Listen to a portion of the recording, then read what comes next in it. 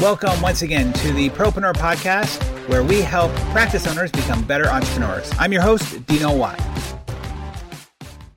Welcome, everybody, once again to the Propreneur Podcast. My name is Dino Watt. I'm your host, as always, and just excited again for another amazing guest. And one of the reasons why is because it's really the genesis of me starting in the career that I have right now. Over the last 12 years now, I've been helping practice owners inside and outside of their practice with growing cultures and being able to create more for their lives. And today we're going back to my roots, right? We're going back to an industry that I really love, an industry that I'm really excited about. And as you know, as listeners of the show, I often talk about it's about being a private practice owner. It doesn't matter if you're a chiropractor, a dentist, an orthodontist, a plastic surgeon, ear, nose, and throat doctor. If you run a private practice and you have people who you are trying to serve and who are serving with you as in a team, this is the place for you. So thank you for being here. And I want to introduce our guest for today, Dr. Vincent Punturere, right? Punturere, right. Punturere, yes, I did it right. As I often say, look, I grew up with Dino. I mean, come on. People may mess that up all the time. So welcome to the show. Thank you for being here. Yeah, thank you for having me here. Now, I need to ask, where are you calling in from? Los Angeles, California. Oh, my old stomping grounds. Nice. Very cool. Yeah. My wife and I both born and raised California, and LA was the place we used to hang out a lot. Well, excited to have you here. Please give everybody a quick introduction of who you are, what you do, and how you got to this place in your business right now. All right. Well, my name is Vincent Punturere, as he stated. I'm a chiropractor. I got to where I'm at in my own private practice kind of directly. When I got out of school, I went into a corporate practice and became one of a number of chiropractors with medical doctors with a big corporate practice. Mm-hmm. And what I ended up doing is building with that practice and becoming a manager in the practice and the chief operating officer, where I was running all the clinics and all the other doctors and not seeing patients as much as I would have liked. Then ran into the situation where the owner of the company decided to sell it, and he sold it to a New York firm of investors. Mm. And they ran into some problems with healthcare, and they decided they didn't want to be in it any longer and wanted us just to shut down the whole operation. It was a large operation, and I refused to do it directly. So told them I could do it over 90 days, but they weren't very happy with that because I told them there were live people in this thing. And sure. Can't just put a sign on the door. Yeah. And then when I finally closed everything, they let me go. And I realized at that point I didn't want to be under the thumb of any accountants or anybody that's not connected with healthcare and patient care. So I decided that where I needed to be was in private practice. So in September of 1996, I took a leap of faith, a little bit of dollars in the bank, and started a space and stepped out into the chasm and trusted chiropractic to carry me. And I've been in private practice ever since. Wow. So you jumped into that business ownership void that we all hope there'll be another step after the next step after the next step. Yeah, I just stepped right into it. I'd gone on and gotten an MBA as well, so I knew something about organizational development and running a practice or running business.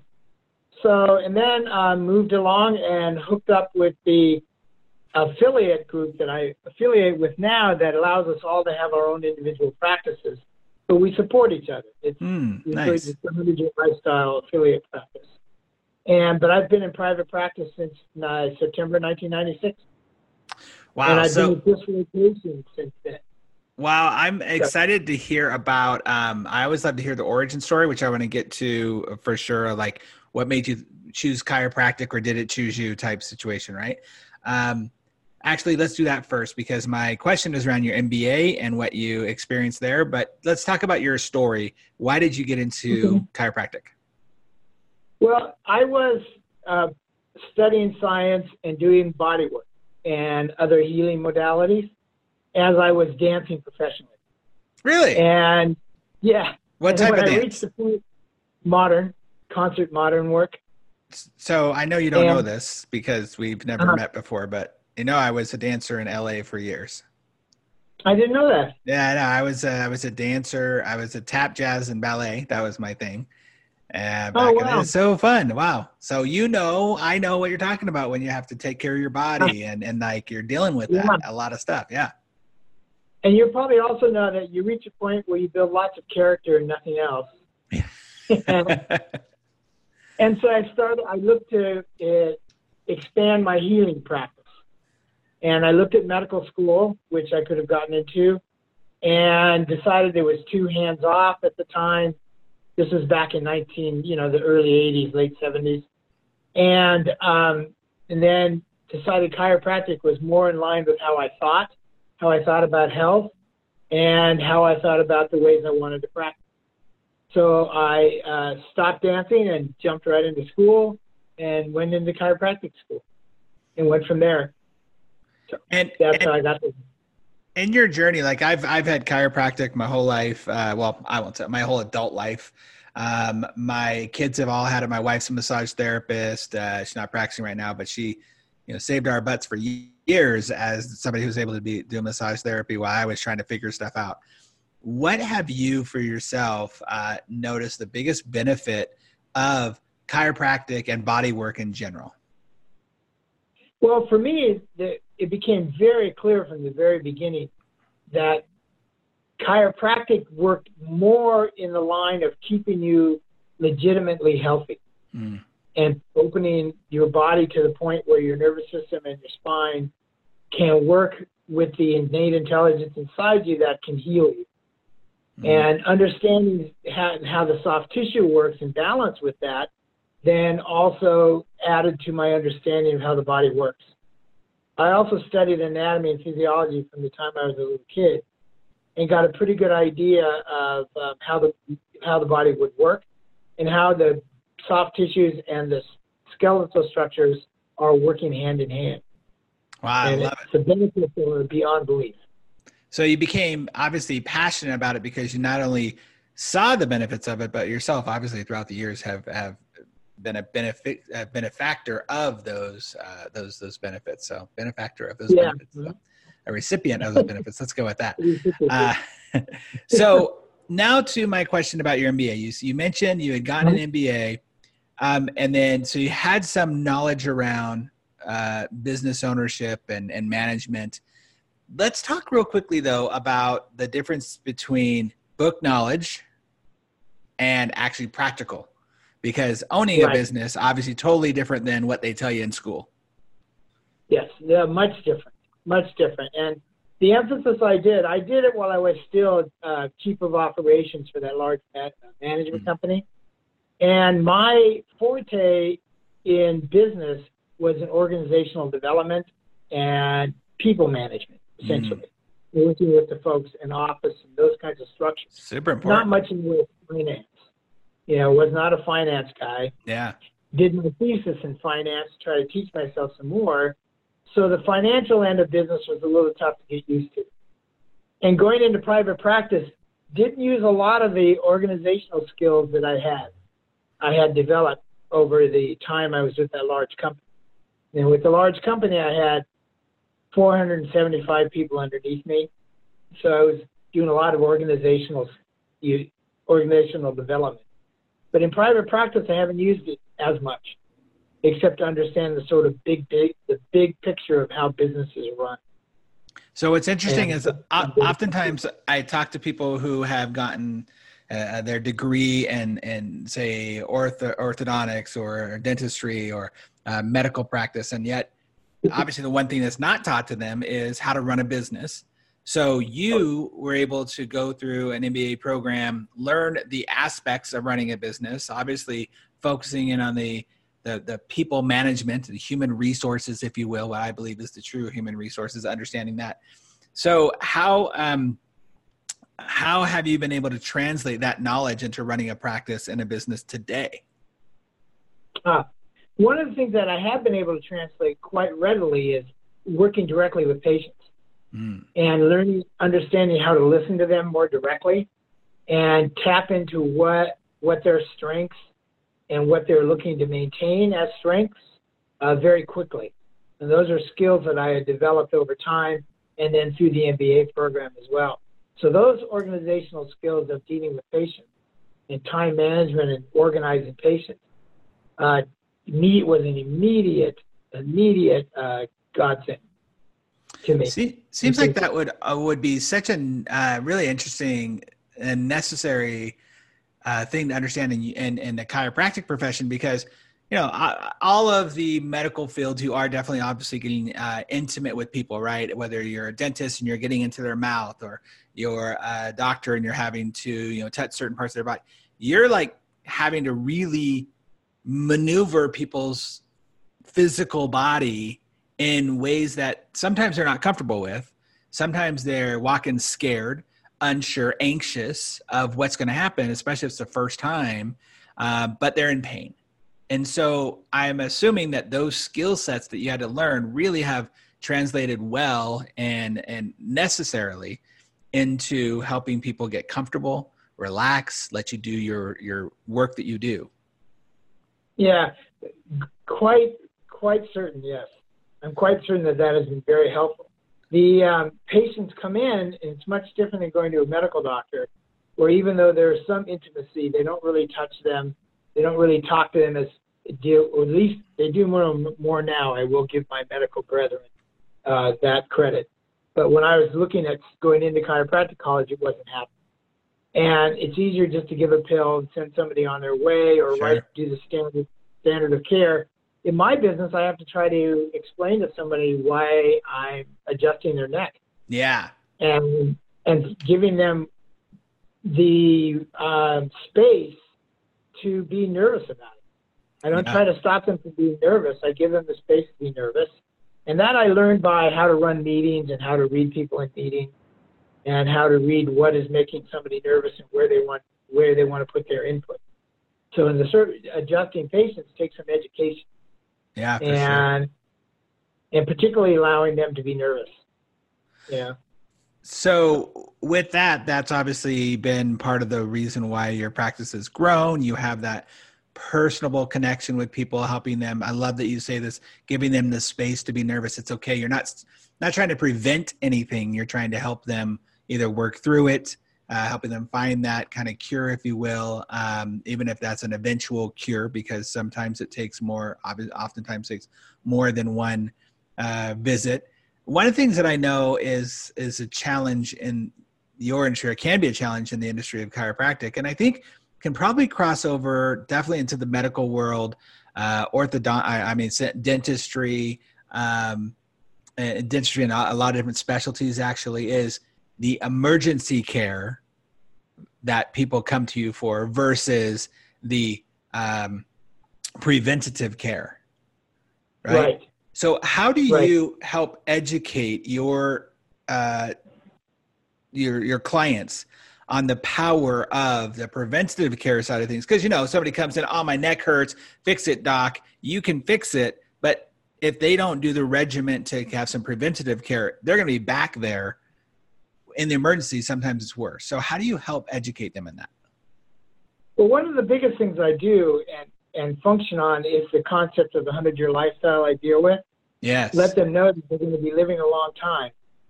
And we want them to be feeling good and healthy from first breath to last. And they certainly can do that. I move away from saying things like using terms like preventative and things like that, and try to get them to understand lifestyle. Nice. So that they move chiropractic care and that kind of care, both massage, soft tissue work, chiropractic, and eating and all those kinds of things into a lifestyle that's going to give them the best possible life. It really is holistic. Very holistic. Yeah. And I'm very much structured in that way. I don't sell lots of products or anything like that, but I want people to understand what is going on with them and then make the decisions they can on a lifestyle basis. I always also impress upon them when they come into pain that the pain will go away. The pain most certainly will go away, and try not to make that the end goal. Because, the end goal is making them having a lifestyle, building their lifestyle so these kinds of things don't reoccur on a regular basis. And that means changing a lot of their lifestyle, how they sit, how they work, all those kinds of things. So that's my approach to it. It sounds like you also then have to help people change their mindset around that, right? So you've got your physical, you've got the medical side of things, whether it be the internal medicine, but now you've got the mental side of it. So how much of your work is really dealing with the mental side and the mental pain versus just the physical pain they're going through? Most of it. I have to be really honest, most of it. It really, to get people to move into a lifestyle, and understand the idea of continued care, and that it's not just going to go away immediately, like with one visit, like giving you an opioid or something. Take pain away from food. You need to do what Dr. Plasker in the 100-Year Lifestyle has given us in a training in the past, where you turn something they perceive as a need to something they perceive as a want. And they then understand how good they feel, and I suggest to them at that point that they want to stay that way. And so the best way to stay that way is to make the lifestyle changes needed to keep them that way. And that usually resonates. That's probably, I can imagine, even for myself, sometimes it's the hardest thing to do is to change is to have that lifestyle shift, right? Because you've built up these habits, you've built up these modes of living, if you will, that you feel is normal. And now you're asking them to do the abnormal, which will get them back to normal and healthy, but it's still, you have to be abnormal. So there's that conversation around, well, what does this look like? What do you want this to look like in the future? And the vision of yourself. If you want that, then you have to do these certain things. If you want six-pack abs, you can want all day long to have six-pack abs, but until you actually do the work, you're not going to get six packs. You know, I'm a testament to that. What I do to I'm sorry to interrupt you, sir. No, go ahead. What I try to tell people once they're reaching that point is make simple comparisons to their world around them that they can understand. One of those is I tell them I often joke with them that they're living in a Nike commercial where it's time to just do it. They just have to do it.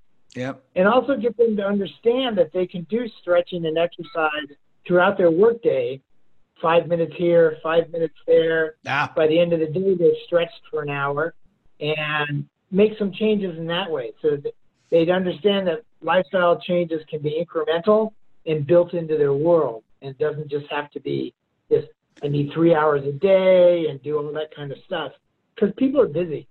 You know, that's a really great point that I know I do this. I'm sure many people listening do this, to where when you think about change, we think of this huge, like, okay, you know, we're close at the time of this recording. We're close to the first of the year. So people get into those resolutions, right? All right, I'm going to change everything. I'm going to eat totally a vegan diet, or I'm going to eat a total keto diet or whatever. And they just go extreme instead of just the idea of, you know what, I could just cut out like processed sugar.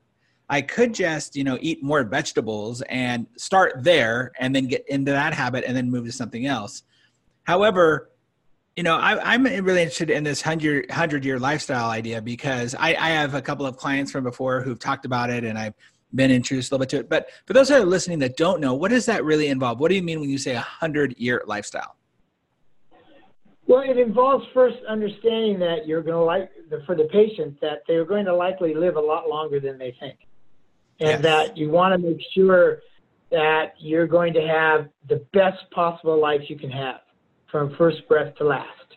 And that you can do a lot around that. And that's where the lifestyle comes in. Lifestyle comes in is that you're living a lifestyle, and you make changes in your lifestyle and how you do things with the idea in mind that you're going to live to be about 100, you know, very close to it. And when that realization comes in and people understand that they're in control of it, and they can do a lot to make that wonderful throughout their lifestyle by making some lifestyle changes, then the magnet sort of flips for them, and they can jump right into the idea that I can control this, and I don't have to be old and feeble and infirm when I'm 100. I use examples for them on a multiple basis with the 100-year lifestyle in terms of introducing them that there is such a thing as the centenarian Olympics, where people have new lifestyles and they're competing in their own Olympics when they're 100 years old. That there are people doing wonderful things well into their 100th year. And they don't have to be old and feeble. It's just an idea of living a lifestyle that does it well. And it is based a lot on keeping your spine and your nervous system working well, I will admit. Sure, yeah, keeping the whole function of it. Like, you got to keep the gears, greased, and you got to keep all the inner workings happening, plus the mental side of things, which I would imagine. So I'm big in this thing right now with my kids, where I have 3 kids, youngest 19, oldest 22, right? And they often talk about this thing where they got to figure it out, right? They're going to college, like, oh, I got to get to college and figure that out. And, I want to adult now and stuff like that. And that's all fine and good. But I also remind them that they're literally at 20% life right now. Like, they think they've lived this long thing. They think they got to figure it out. I'm at 47%. Like, I'm not even halfway there. We're going to 100 years, right? I'm not even halfway there. What I've done in the last half of my life, I've done a lot of stuff, and I've been very blessed and happy to do that. A lot of experiences. I'm really excited to see what the next half is. But I have to, I know for myself, have that total mindset of, oh no, that 100, that's possible. It's exciting, and I can get a lot of stuff done. What's cool about that is no matter where you are right now, right? According to, if you think about it, 100 years, if you're at 50, if you're at 60, you're only at 60%. There's a lot more to live. Yeah. Tony Robbins, I think it is. Tony Robbins has that saying that says, we as humans, I'm probably going to mess this up, but we underestimate what we can get done in a long period of time and overestimate what we can do in a short period of time. And I don't know, maybe you run into this, but for me, sometimes I run into the problem of, I have a goal, I have an idea, I have something I want to do, but if I can't do it in 3 months, then why do it, right? Instead of realizing, but I could hit that goal in 12 months or 2 years, and it would still be hitting the goal. Yes. So when patients come to you, I'm sure that's part of the conversation. conversation. That's a lot of what I deal with. Because they'll say, well, I want this done. I want to change my posture and stand up straight and do all these other things. And I want to do it by next Tuesday or next month. Yeah. And I told them, well, that's not going to work. It took you 15 years or so to get here. You can't change it in a month. And I said, you're likely going to hurt yourself if you try. Yeah. And I try to get them in the pot of thinking that, well, if I do it incrementally, making incremental decisions and making changes one step at a time, one action at a time, and think about the long term rather than the immediate moment, then it's a lot easier for them to start understanding of what they can do. And I give them time frames. I'll tell them your posture is pretty messed up. You're sitting a lot. It may take you a year and a half to change your posture.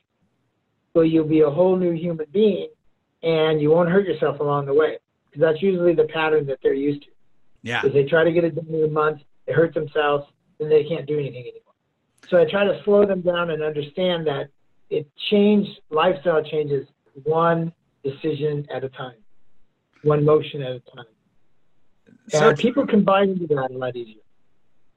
Yeah, it's fascinating. Even as you're talking, saying that, I'm like, yeah, it's true. It's like, oh man, I just want to we're in such an immediate gratification world right now, and wanting to hack everything, right? How do I hack my posture? How do I hack my health?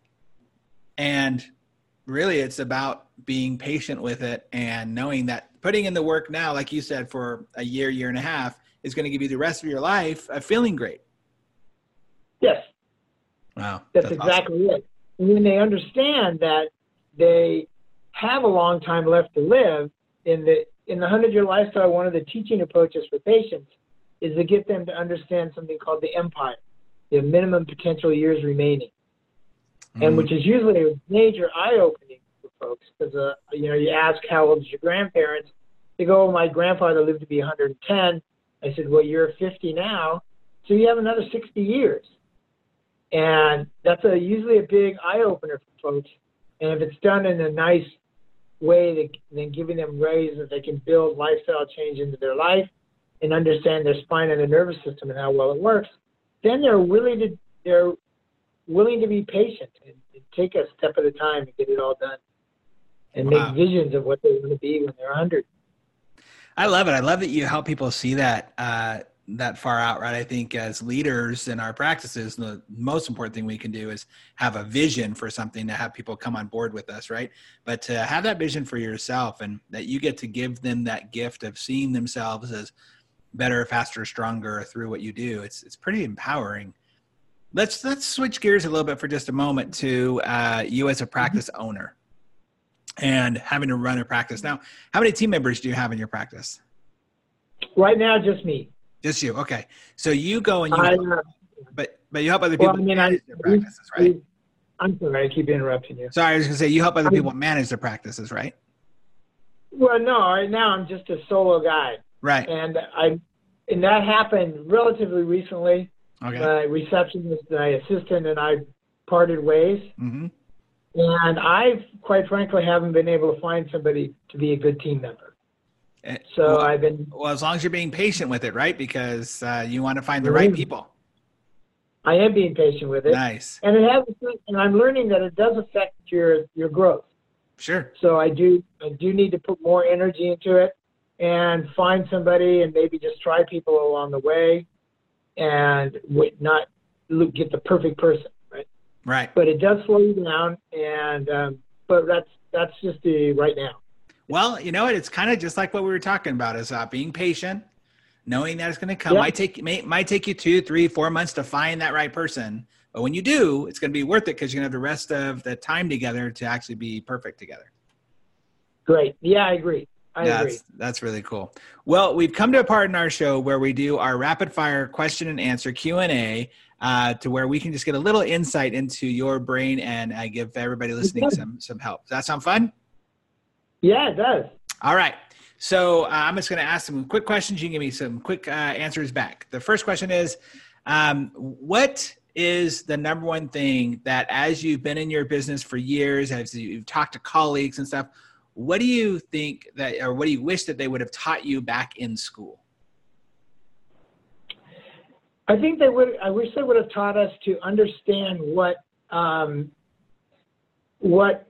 author of the book Good to Great talks about is managing your hedgehog and being very clear about what you are and what you're going to do, and not get too directed by selling this and doing that and all these other things, but establishing what it is, who you are, and then doing that. Nice. But they didn't teach us that in school. So yeah, I love that. Would have been nice. Jim Collins, Good to Greats. Great book. Great analogy with the hedgehog too. Love it. Speaking of books, is there a book that you feel every private practice owner should read? Besides Good to Great? Sure.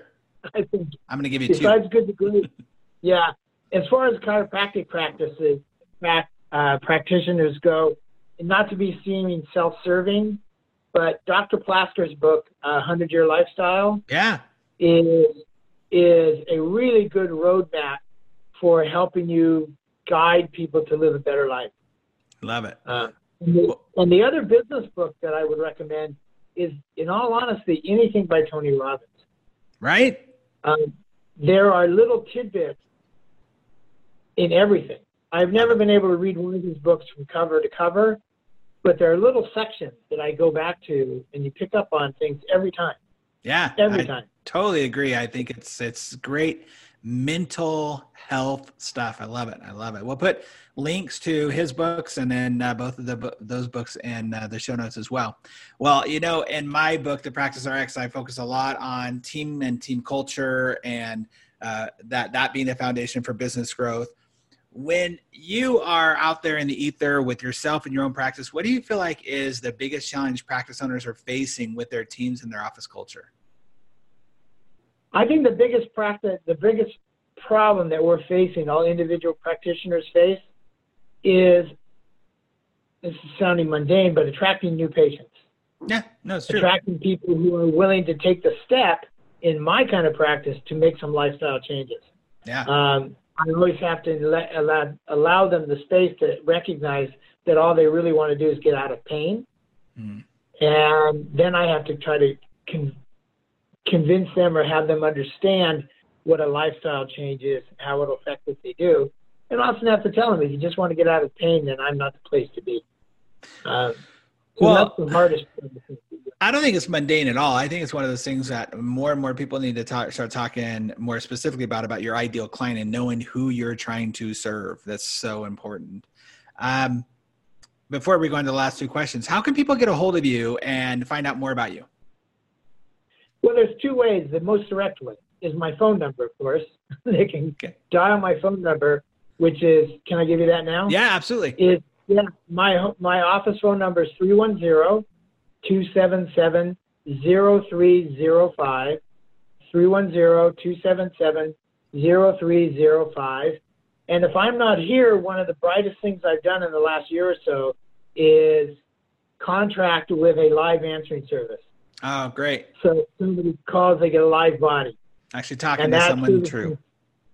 Yeah, and that person can schedule them, make their appointments for them, and ask questions and have them get a hold of me. Okay. The other way is my website. And what's your website? Quickly, www.absolutehealthchiropractor.com. absolutehealthchiropractor.com. Well, everybody, make sure you go and check that out and send them an email, give them a call. I think you can get some great wisdom off of this, especially look, as a practice owner, you need to be putting your focus in, how am I going to live 100 years? Because you spend all these years in your practice so that you can get to that, if you will, retirement age or that, next step. And you need to have the health in order to do that. So, correct. When it comes to businesses, what's the best resource or tool that you have used to grow your practice? The best resource I have run into is direct referral. I've tried all these different sort of gimmicky things to get people, but direct referral is the way I built my practice the most solidly. Awesome. Direct referrals from other patients, direct referrals from people. I do work with a business networking organization, and you get referrals through them, which we meet on a regular basis. Mm-hmm. But I think direct referral for building a long-term strong practice is the best way to go. Absolutely. It's great. Well, I love it. I love everything you're doing and everything you're talking about. Like I said, it brings me back to the roots of my business, which is exciting. And Dr. Vincent, I just really want to tell you thank you and how much I appreciate you being willing to come on and share your best practices with our listeners as they're driving into their homes right now or driving into their offices right now. Thank you so much for sharing. Yeah, I appreciate the opportunity of being here with you. It's been a really great thing.